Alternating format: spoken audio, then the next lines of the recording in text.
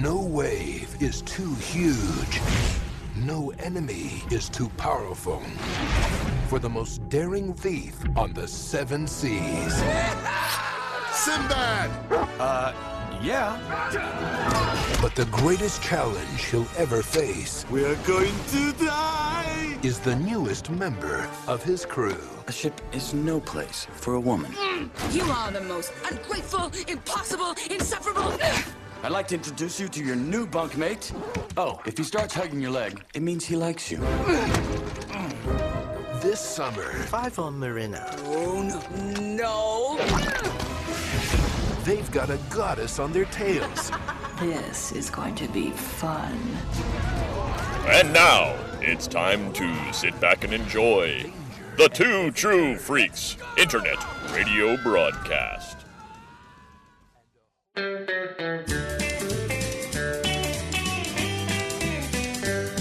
Well, Chris and Tom are looking at some movies.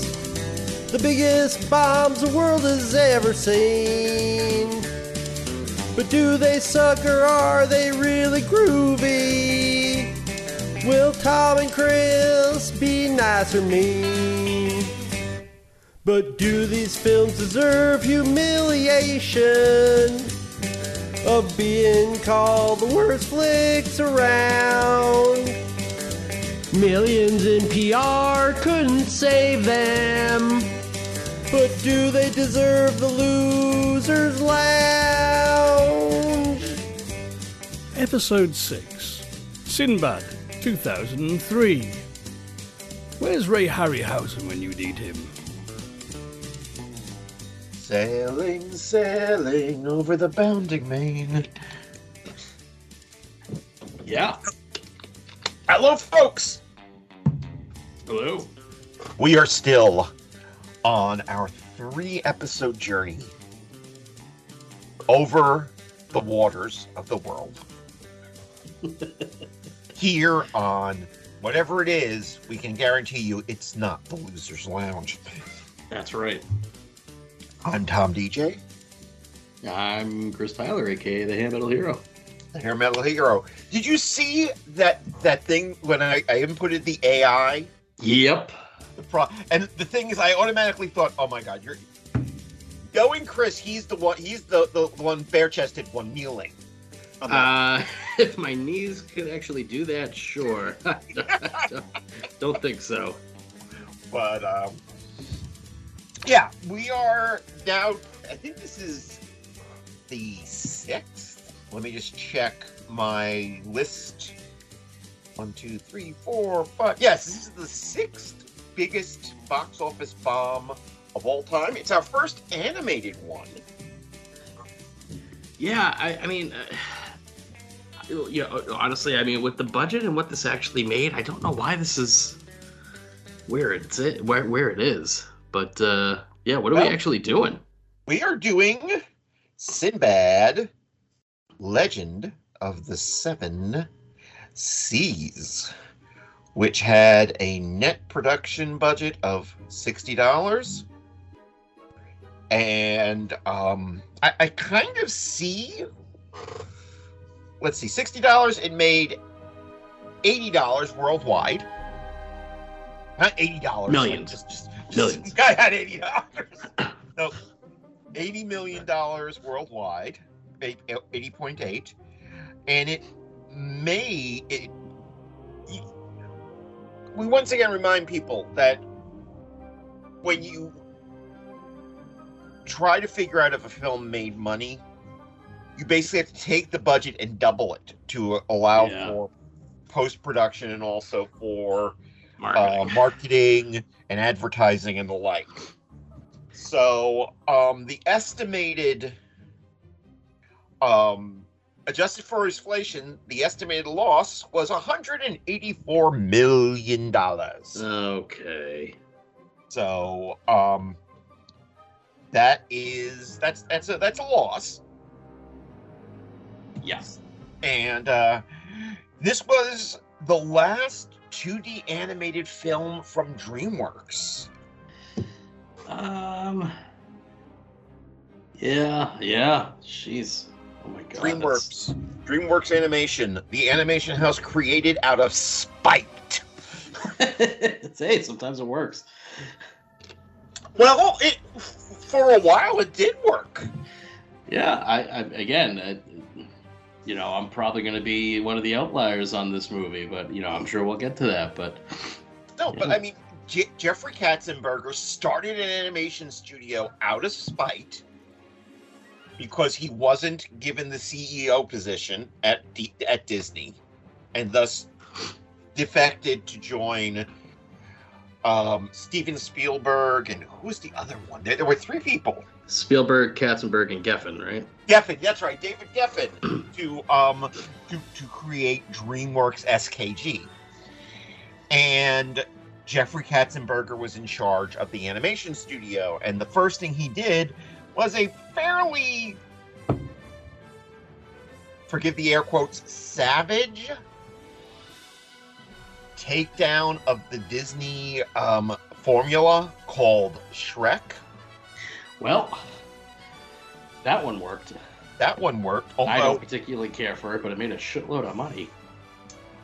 My last girlfriend made me sit through Shrek. I'm not an animation person, I should mention. But she made me... She loved that film so much. She made me sit through it. And you know how, like, when somebody really loves something and they're trying to show you it, and they're kind of looking at you going like, see? Yeah. And I'm like, at the end of it, I'm like, I can see why it works, but it's not for me. Hey, trust me. Anytime I sit down to watch Highlander, Marian's like, I'm out. I'm like, you're wrong. It's okay, but you're wrong.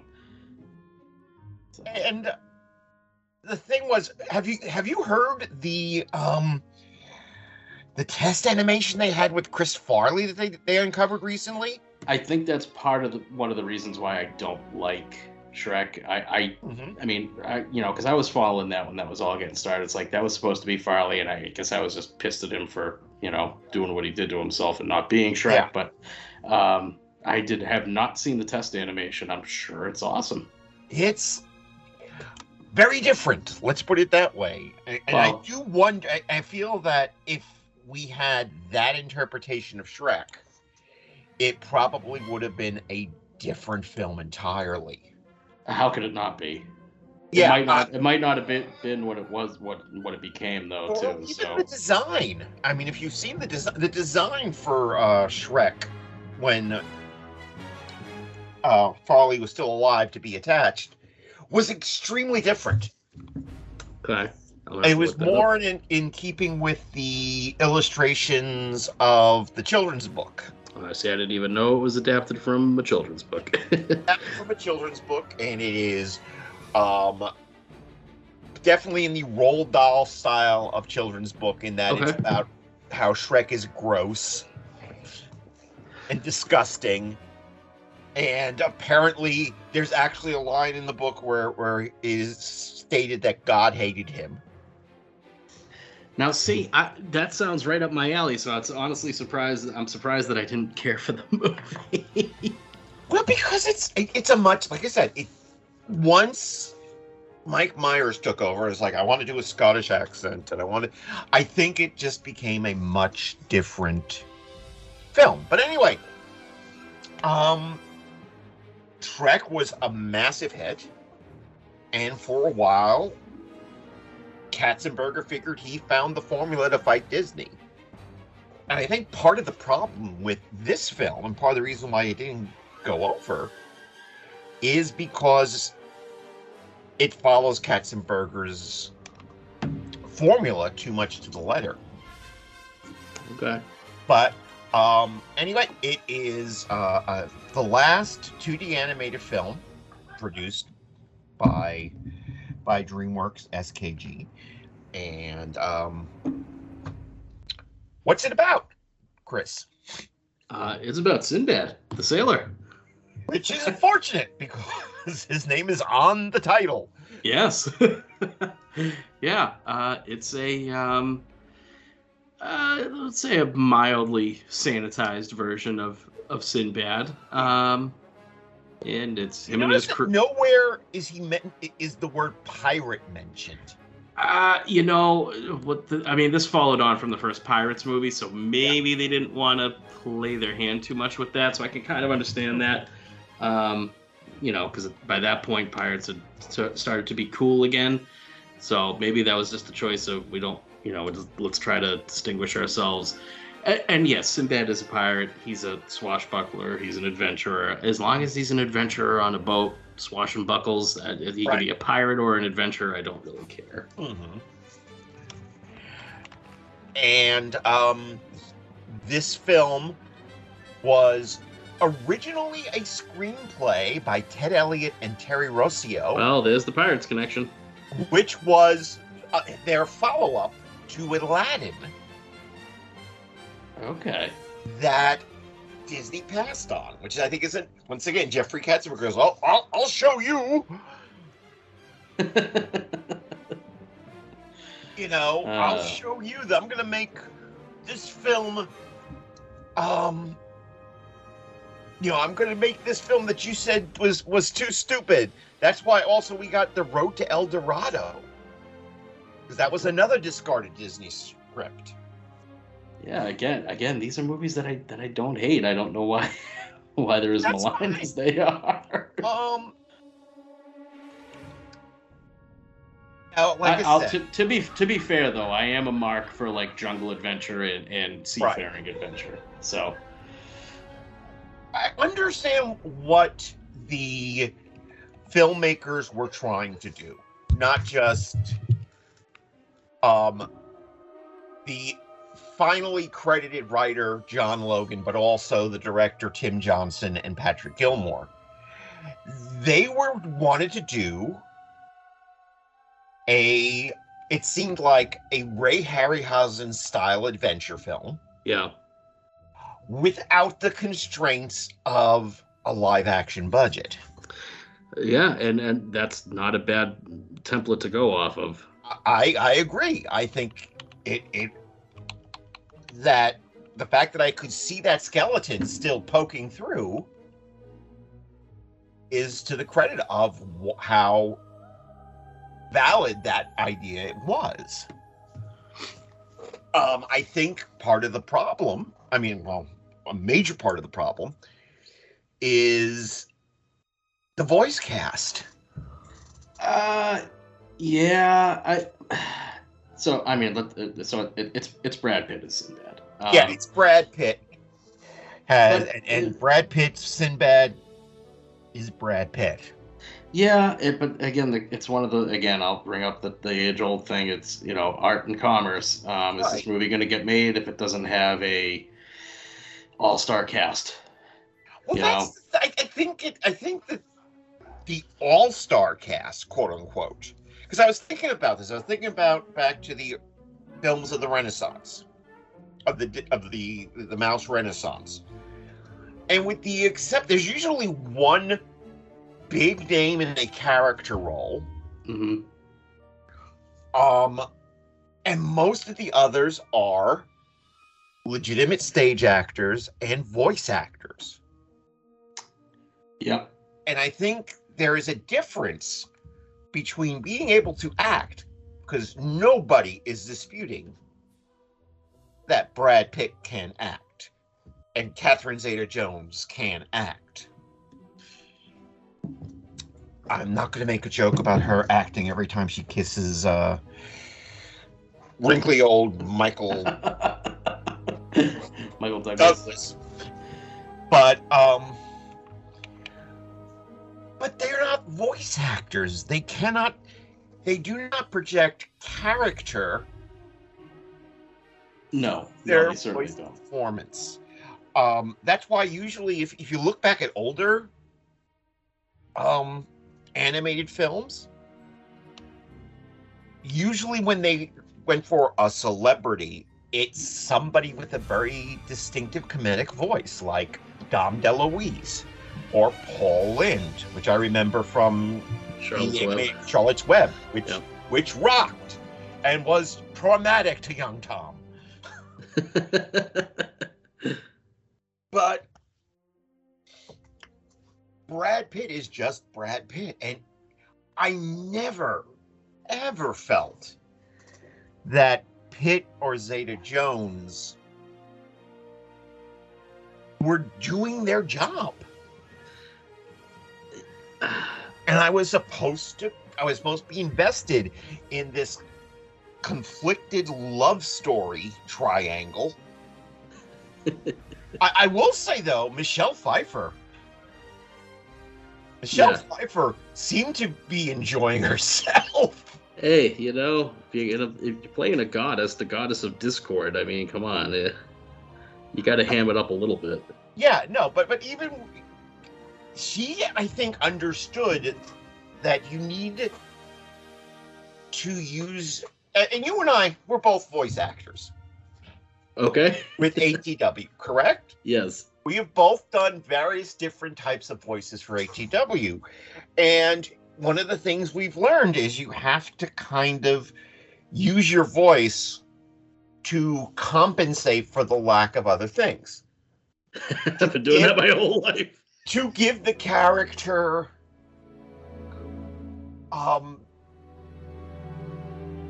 sense of who they are. Right. Through their line readings. And I mean, none of the, because the first name, I'm looking at the voice cast right now. The first name that to me is a legitimate voice actor is Jim Cummings. Yeah. And that's no slight on Joseph Fiennes or Dennis Haysbert. But most of these people, I was like, I didn't feel anything about for these people. And so, because I didn't feel that they were characters, when the Crystal Kraken shows up, or the big snowy rook, I didn't get caught up, you know? Yeah, it's definitely one of the failings of the film.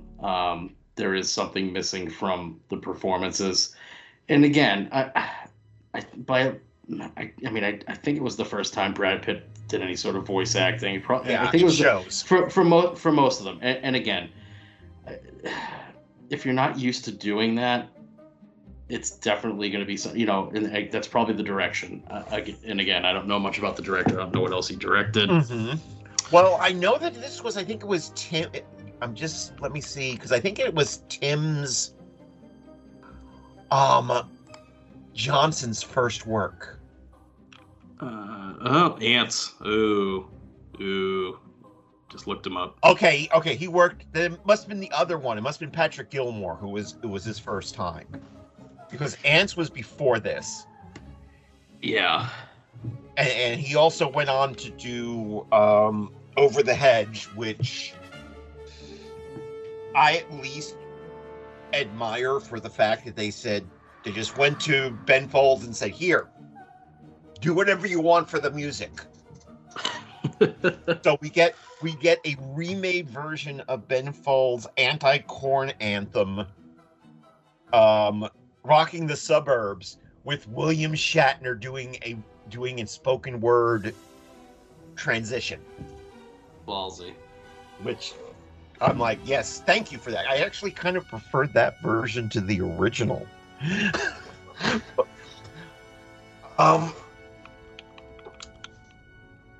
Yeah, it's one of those movies that again, where the reach probably exceeded the grasp of everybody involved. That being said, I like the animation in it. I like the story in it. Mm-hmm. It's short. It's like 82 minutes before the credits. For those 82 minutes where I'm having a larger than life seafaring adventure, I'm okay with it. Again, I didn't need more of it. Like, I wasn't clamoring for a sequel. But I enjoyed the time that I had with it. And I mean, I saw this drive-in, you know, and I was cool with it. Again, like I said, not hungry for more. I mean, in general, I'd be hungry for more Sinbad, but not this version. Was you know, I had a good time watching it. Wasn't the greatest thing ever. Yeah, but I mean, Pitt is his delivery is kind of dead during this. Yeah. So again, should they have gone with somebody else? Probably. Since it's voice acting, they could have got anybody and it, made it work. But I don't know. Funny, I'm looking at the Wikipedia for this, and under casting, it said that Michelle Pfeiffer said to Katzenberg before production began, says, you can fire me, because she was getting conflicting instructions on how to play Eris. Oh. Sometimes she thought that Eris was being written as too sexual, then as too dull. And it was after the third rewrite, she just said, you can fire me. Yeah, I mean, what do you do in that situation if you can't serve two masters? You gotta find one thing and go with it. If that's what wasn't happening for her, I don't blame her. That's rough. Yeah, although, like I said, I think she, of the cast, she's the one that seemed to have gotten the remit best. And I think that slightly smoky, vamping way she talked worked for the character. Yes, for sure. I mean, she took lemons and made lemonade with this, for sure. So, it doesn't, I mean, keep in mind, obviously I'm not saying that I hated this film. It's just, I'm not an animation person. And for me to respond to an animation, it has to be something really, really special. And I didn't feel it. Yeah, I do like animation. I mean, honestly, again, it depends on what the story being told is. But if you're not an animation guy, then this obviously isn't going to do anything for you. As someone who does like animation, whether it's hand drawn or computer assisted, there's nothing here to write home about. Which I think they were wise in using their 3D for the monsters. Yeah, and why wouldn't you? If you can blend it seamlessly, that's great. And again, it's not super seamless in this. But again, I don't have a problem with the actual animation in this. That's really not the issue with the film, and it's not one of my issues with the film. It's one of those things that it got written. It was a cast-off project, like you said. It got snapped up by somebody else. They tried to make a silk purse out of a sow's ear with it. How successful they are with that, well, clearly people didn't go see it. And again, I don't know if that's because of the film itself or the marketing, or, I mean, because we are who we are. Yeah, at 24 years old, I knew who Sinbad was because, Harryhausen. Yeah, of course I know. But kids, I don't know. I mean, I have a feeling this was probably going to rely on parents in their 50s saying, "Oh, I loved Sinbad when I was a kid. Let me take my kids to this." And I guess just didn't quite make that jump. And it's going to be hard to do in a post-Pirates world. Like, you're going to look like you're trying to fight on Pirates. Curse of the Black Pearl was released the week after this came out. Was it the week? Oh, you know what? You're right. Because when I saw this at the drive-in, that was the double feature. It was Pirates and then this. Would you like to know what was in the theaters at the same time and what did better than it? July 2003. On its opening week? I'm trying to think. July of 2003. Yeah, I can't quite remember. Okay. Terminator 3, Rise of the Machines. Okay. Legally Blonde 2, Red, White, and Blonde. Okay. Charlie's Angels, Full Throttle. Okay. Hulk. Okay.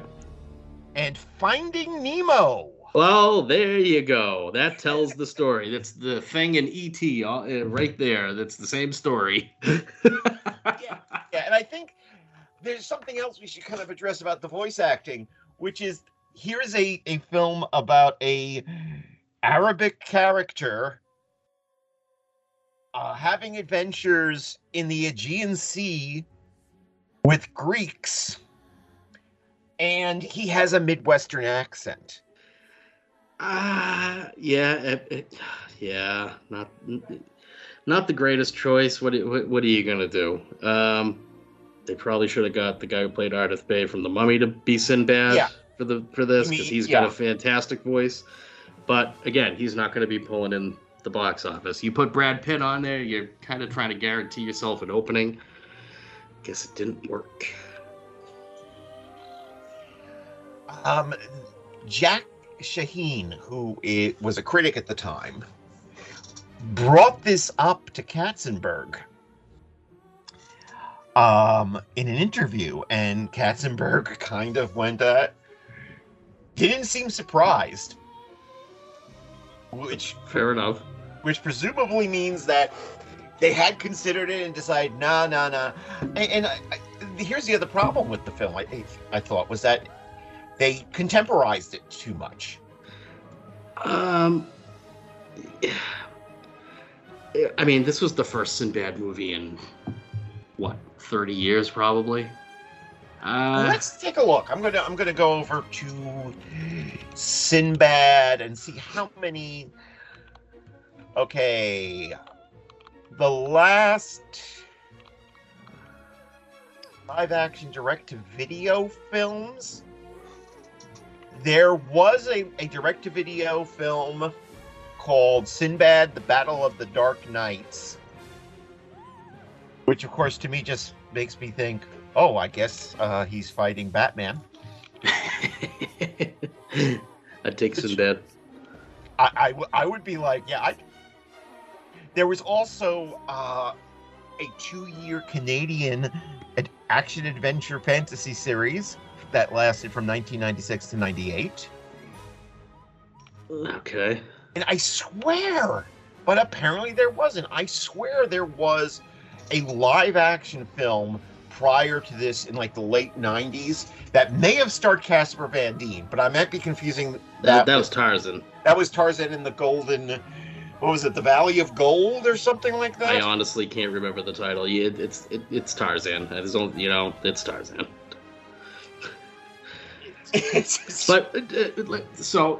Essentially, they're trying to bring this character back into the public consciousness. Mm-hmm. And the meta humor and modernization, I mean, that's stuff that it happens regardless. Yeah. Is it the best choice for this character?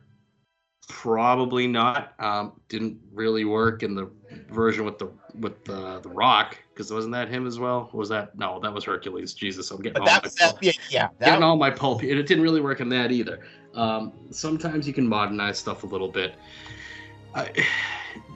It's one of those things where you're trying to serve everybody. You're trying to serve the kids. You're trying to serve the adults. You're trying to get that general audience in there. I mean, and unfortunately, that's just kind of the way things have gone in general, even with anything that's kind of a period piece in the last 20 years. It doesn't work to great effect. I mean, we even have a cutesy dog in this. Oh God, that slobbery dog! And I love a slobbery dog, but the dog's real cute. The dog should have been badass. It's Sinbad, but cutesy dog self. I would have been happy with the dog if it wasn't perpetually drooling. Some dogs are droolers, man. No, I know some dogs are drooly. Drooly. All animals. Some animals are always drooly. I'm one of them. There you go. But I think the thing is, Katzenberger got from the success of Shrek the lesson that their modernization of these tropes is what made it successful. Yeah, I mean, and that's certainly one way they could look at it. And plus, it sets you apart from the Disney model for the most part as well, because we hadn't gotten to Moana or anything. Not Moana. Lilo and Stitch yet, right? In 2003. I don't think so. It's pretty close. Yeah. But I mean, Toy Story had already come out, so that was a modern Disney story. But it is a way to set yourself apart. It's something different though, because it was still Pixar when Pixar had some autonomy. Right. Not like now, where it's like, just do another sequel. What are we up to? Toy Story 6? Yeah, do it. Hey, those ones make money, so I can't blame them. What's next? Okay, Finding Dory. What comes next? That's one of the ones where the sequel came out. I was like, hey, I don't need to see this because I got. Oh, I got it. Let's do Finding that octopus that Ed O'Neill plays. Oh boy, yeah. I feel bad. I feel bad for this flick, honestly, because it's not a bad flick. Your mileage is going to vary depending upon what your interests are, for sure. But I think there's worse ways to spend your time. If you like the character of Sinbad, I think it's worth taking the 85 minutes out of a slow Saturday or Sunday morning and throwing it on. And you might like it, you might not like it, you might it's not the Sinbad that I remember. It's not trust me, we are going to get to some other animated films that are a bigger waste of time than this. Yeah, how could we not? Because I don't think this is a waste of time. It's a pulp character brought into the modern world, not literally in the story, but reintroduced to an audience that probably doesn't know about it, and they're just trying to entertain you for the 85 minutes. Yeah, I mean the voice acting could have been better, for sure. Right. But I think the design. I think the character designs are good. I think the animation's pretty good. It's colorful. It's got some action. It's got a big story, and they plow through that real quickly. I mean, you're not really ever going to be bored watching this. You don't have time. And if it's a pulp character like Sinbad, it shouldn't be boring. It should be. And you are definitely right about the fact that it's only 83 minutes. In that, I think most films should be 90 minutes these days. Yeah, I mean, if you get a big story, I can see movies being 3 hours. Like, I want to see John Wick 4, but it's almost 3 hours. I can wait till that one's at home. Like that's a long flick to go see in the theater nowadays. So. Oh my good! I sat through because I'm preparing this Saturday. Des Reddick and I are recording an episode of Dread Media covering the various attempts to do G.I. Joe. Okay. Theatrically. All right. Which means that I watched a film that we're going to be returning to quite a while. It's kind of ways down the road. And let me tell you something. That film was a little bit over 2 hours, and it felt like it took forever. Which one is it, Tom? Snake Eyes. Oh, yes. Yeah, I saw that. I was like, that doesn't look like any version of Snake Eyes I know, so I skipped that one. What was the thing that made Snake Eyes the coolest character in G.I. Joe, Chris? The fact that, part of it is that he didn't talk, part of it is that he had the cool costume, and then if you read the comics, part of it was that he was an outsider brought into a foreign land by his friend at the absolute lowest point in his life, and was assimilated into a different culture. Well, you got the three basic surface things that, to me, when I think of what made Snake Eyes cool. 1, he was a ninja. 2, he had a neat tech ninja outfit. Oh, yeah. Every version of it, other than the Ninja Force version, but, And 3, he didn't speak. So let's make a movie where we never see him in the outfit. He's not a ninja till the end. And he speaks a lot. Yeah, and I'm a huge G.I. Joe guy. I mean, I'm that age. I was playing with the toys right as they were coming out. You know, Masters of the Universe and G.I. Joe were everything to me as a kid. Yeah, so I saw that. I was just like, because I'll be honest with you, I like the other two movies.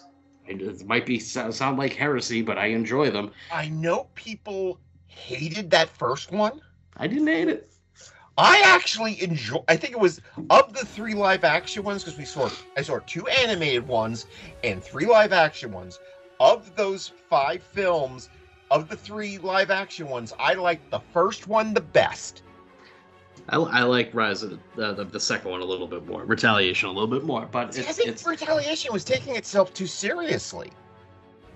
I had a good time with it. Okay, you know, it's so ridiculous. First film was loud. Yeah, it was loud and it was stupid and it was flashy. But it was one of those things where it's like, all right, if you're gonna try to modernize G.I. Joe and not set it during the Cold War, this is about the only way that you can really do it. Nanotech about it was that it gave me the feeling that it was. I got the same sort of thrill that I would get in the backyard playing G.I. Joe with my friends. Of course, back then my G.I. Joes were 12 inches tall. Yeah. But you know what I'm saying? Is it was the same sort of kind of breathless, and then this happens, and then this happens. Yeah, they turned G.I. Joe into what it should be, even if you disagree with some of the choices there, into a pulp. Yeah, hell, adventure. They hired Stephen Sommers, and nobody knows how to do big, stupid, flashy movies better than Stephen Sommers. Agreed. But anyway, we're not talking about that. No. We're not. No, we're talking about. But again, that kind of speaks to what this film is. There's really not much here, other than a pleasant diversion. I guess that would be my final review on it. It's a pleasant diversion. If you like animation, if you like Sinbad, if you like pulpy adventure stories, then it's worth your time. If those things aren't of interest to you, there's nothing here for you. Now let's play a little bit of fantasy booking. Okay. Let's say that instead of putting it out in opposition to Terminator 3 and Charlie's Angels Full Throttle and Hulk and Finding Nemo, they held it to, let's say, like maybe the fall. Yeah. Where the competition was less. Yeah, the dog days of summer, kids going back to school looking for, probably would have been a better idea. I mean, this isn't an expensive, because people forget animation is an expensive thing. Yeah. Whether it's hand drawn or computer done, it's an expensive thing. So it's for its time. I don't think $80 million is that bad. Sorry, $60 million. It's $80 million is what is made. $60 million. $60 million isn't a bad budget. No, I mean, you could do it back in that time. You could do a half decent. You probably could have done a half decent pulpy live action film for close to the same amount of money. It's just that I think it just was, and I think also the one thing I really appreciated about it that they did differently, namely dispensed with the songs. Yeah, might have hurt it a bit. Although when I think back, it's not the Pirates of Penzance though. You know, so I wouldn't have wanted these characters breaking into song unless it's a sea shanty. You know, there's really no point. Come on, Dennis Haysbert and the guy who played Rat. I'm sure they could have done it, but it's just doing the comedy sidekick number. No, Michelle Pfeiffer can sing. Yeah, but this really isn't the film for it. that would have taken it back to Disney territory. And if you're trying to start a different company with different goals, then you definitely don't want to do that. Yeah, well, Joseph Fiennes has been in 2 films starring characters I really, really like that were massive bombs. Because, of course, he was also John Steed in the Avengers reboot back in the 90s. That wasn't... that was Joseph. Yeah. Joseph Fiennes and Uma Thurman. And is that on this list of biggest bombs? No, really? Enough money. Thank God, because I really don't want to watch that again. I still would have loved to see the original casting for that film. You know who was originally cast, right? No, I don't for that, actually. Mel Gibson as John Steed. Okay. And Nicole Kidman as Mrs. Peel. I could see that working, but that script was garbage, so I don't know if they would have even been able to save it. And I like Uma Thurman a lot, but she was not Mrs. Peel. No. But, yeah, I mean, this is not for me. I'm willing to say that. This is, I can see why it failed. It failed because they should have gotten better voice actors, and they should have maybe not released. Apparently, Russell Crowe was originally set to voice Sinbad. That would have worked too. I could see that working better, and I can almost see Russell Crowe trying to do something Arabic, which would be embarrassing. But again, people probably would still be talking about it. You know, it would have been one of those John Wayne Genghis Khan situations. Oh my God, this is the worst thing, but because of this, no. Now, I have to say this because, and this is a film that I like. After seeing Keanu Reeves as Jonathan Harker and Francis Ford Coppola as Dracula, I'm gonna give most actors pretty big leeway on any sort of accent that they do. See, because that one's bad. Well, yes, that's bad. John Voight's. What was John Voight trying to be in Anaconda? I don't know, but I fucking love it. But still, it's like, what nationality is that? Deranged river guy. Yes. But see, we're talking about it. It's stuck in your head. You remembered it. Oh. It is now time for the cat break. Let's all go to the lobby. Let's all go to the lobby. Let's all go to the lobby and get ourselves a cat.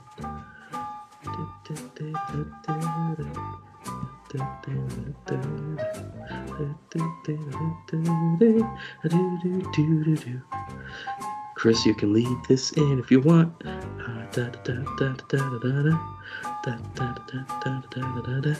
Get ourselves a cat.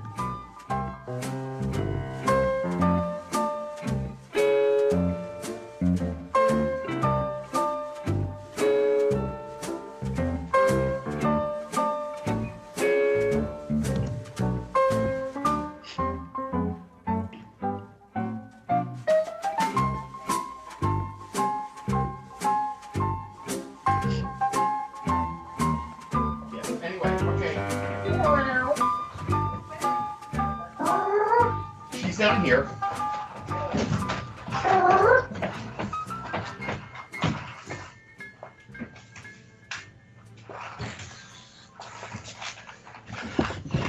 And so ends the cat break. Oh boy. All right. So, this cat break was brought to you by Tabitha the Movie Cat. I consider mention G.I. Joe. Yes. It should be, I want to point this out because that apparently Hasbro did release a series of Sinbad Legend of the Seven Seas figures. Oh, okay. They were 12-inch tall and came with a mythical monster apiece. Oh, that's kind of cool, actually. I'm gonna have to check those guys out. So, and they say it was as part of the G.I. Joe line. Oh, okay. So, which means, of course, I guess, you can have your Brad Pitt Sinbad fight Duke and Snake Eyes and Storm Shadow. And they were 12 inch. All right, I'm actually curious. I'm gonna check those out at some point online if I can find. I'm sure I can find pictures of them. But yeah. But again, if the movie doesn't make money, the toys aren't gonna really sell. So what are you gonna do? Exactly. And it didn't make much money in the aftermarket, which sometimes will convince people to do another film or a TV show or something. Yeah, not today. Not with this one. So, and I can totally understand why for this one. I'm recusing myself from giving this a final grade. Fair enough. It is. I don't think you can call animation a genre, but it is a filmic style that I am just not interested in. It's just not for me. Fair enough. And me giving a grade on this would not help people who do like animation. All right. Then I will. I'll go with mine. I'll just do a quick recap. If you like animation, it might be worth your time. If you like adventure stories, it might be worth your time. If you like Sinbad, it might be worth your time. That being said, it's not a strong recommendation from me. I enjoy it as a pleasant diversion, as I've said.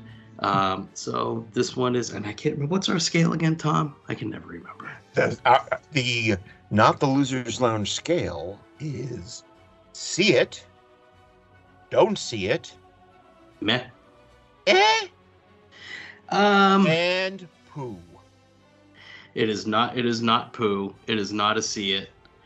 I guess I'm gonna have to go with it. And that's with me erring on the side of enjoying it. Okay, so you have a high eh. A high eh. Not high ya, not Miss Piggy. A high eh. Yeah. And yeah, but I mean, so far we have not hit something that we truly feel deserves to be considered one of the worst movies of all time. No, not for me yet. Nope. So, although I'm looking at our list and I'm thinking in 2 months' time we might hit something. Okay. But first, next month, as I'm trying to do my Andrew Leyland voice, next month on Not the Loser's Lounge, we continue our travels through the oceans with, ironically enough, Hasbro Films. I can't believe I'm saying that. I can't wait. There actually was a Hasbro Films production of Battleship. I cannot wait. With Liam Neeson, Rihanna, and directed, of course, by a director that you and I both like. Yep. Loads. So, and this is what discourages Peter Berg from ever doing anything fanciful again. Yeah. Well, I have lots to say on that one. Yeah, but that's next month. I do want to remind people that if you want to comment on this film or get some comments in about the next film, you can either send us an email or an MP3, because I'll play it. Play it. You send that to Not the Loser's Lounge, almost together, one word, at gmail.com, and we will read it, and we will play it, and we will respond to it live. That's right. So, where else can people find the delightful Chris Tyler?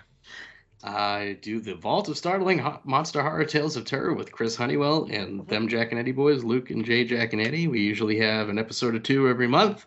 And I'm on the ATW doing voices of all types for all sorts of different projects with you, Tom, and the rest of the wonderful cast that we have. Coming at the end of this month. No, actually, it's the beginning of next month, the beginning of May. Chris will be one of the featured voice actors in the new Loveland Frogs story, Happily Ever After. Mm-hmm. Love conquers most. Mostly. Which is different than Love Conquers Moist. It's a totally different thing. Yeah. Much different film. He will be playing the part of Professor Frank. Take that as you will. So, and of course, I could be found I'm generally doing the directing at ATW, although I occasionally do voice acting. I also torture Chris Honeywell. And you were a guest. That's just a good time, on a recent episode when we covered Sword and the Sorcerer in honor of the passing of the great Albert Pune. Mm-hmm. That's a good episode, people. Go check that one out. It's a good episode. Coming up next is, and we gotta record that, is a film that most people don't even know about, called The Blue Iguana. Oh, is that the one about the strippers? Nope. That's Dancing at the Blue Iguana. Well, you see where my mind goes. Yes. That's the one with, I think it's Daryl Hannah stripping, Mm-hmm. yes. The Blue Iguana was the first and last feature film produced by Polygram Films. Okay. And it did so poorly that for the longest time it didn't even have a physical media release. Oof. But I loved it. I actually loved this film very much. That's one of the reasons why I forced it on the schedule. It's your prerogative. It's my prerogative because I'm the evil genius.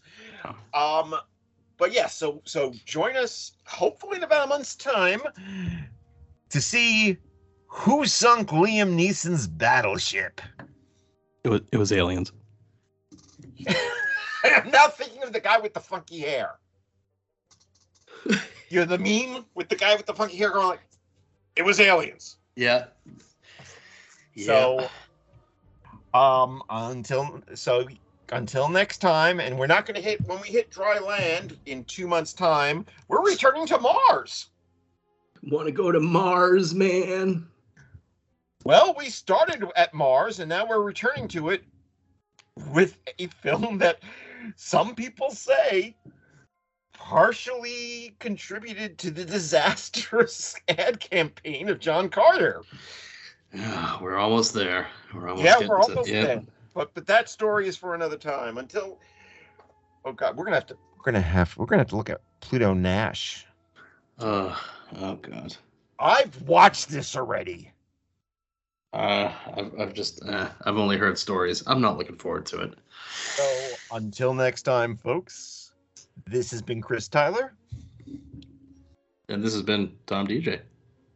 And whatever you do, don't drink the yellow water.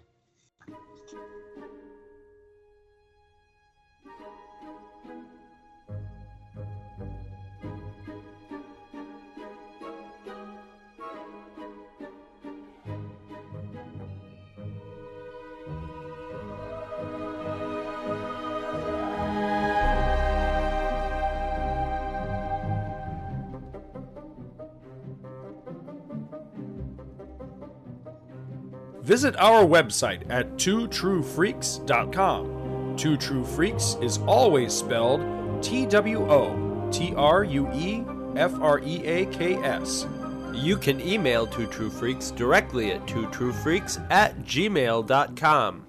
Two True Freaks and all of its excellent affiliates are available on iTunes, and you can choose to subscribe to either the entire network if you wish, or pick whichever individual shows you want to follow. We have so many shows to choose from, there's just bound to be one that appeals to your particular fandom. Just search Two True Freaks with an exclamation mark at the end, space, and the number 2. You can find Two True Freaks on Facebook. Just search for Two True Freaks. If you ever leave your house and you actually have friends, why don't you tell them about Two True Freaks? If you've enjoyed our show, please won't you take a moment to rate us on iTunes? That helps others find the show too. Thanks for listening. And join us every Monday for new episodes of Two True Freaks.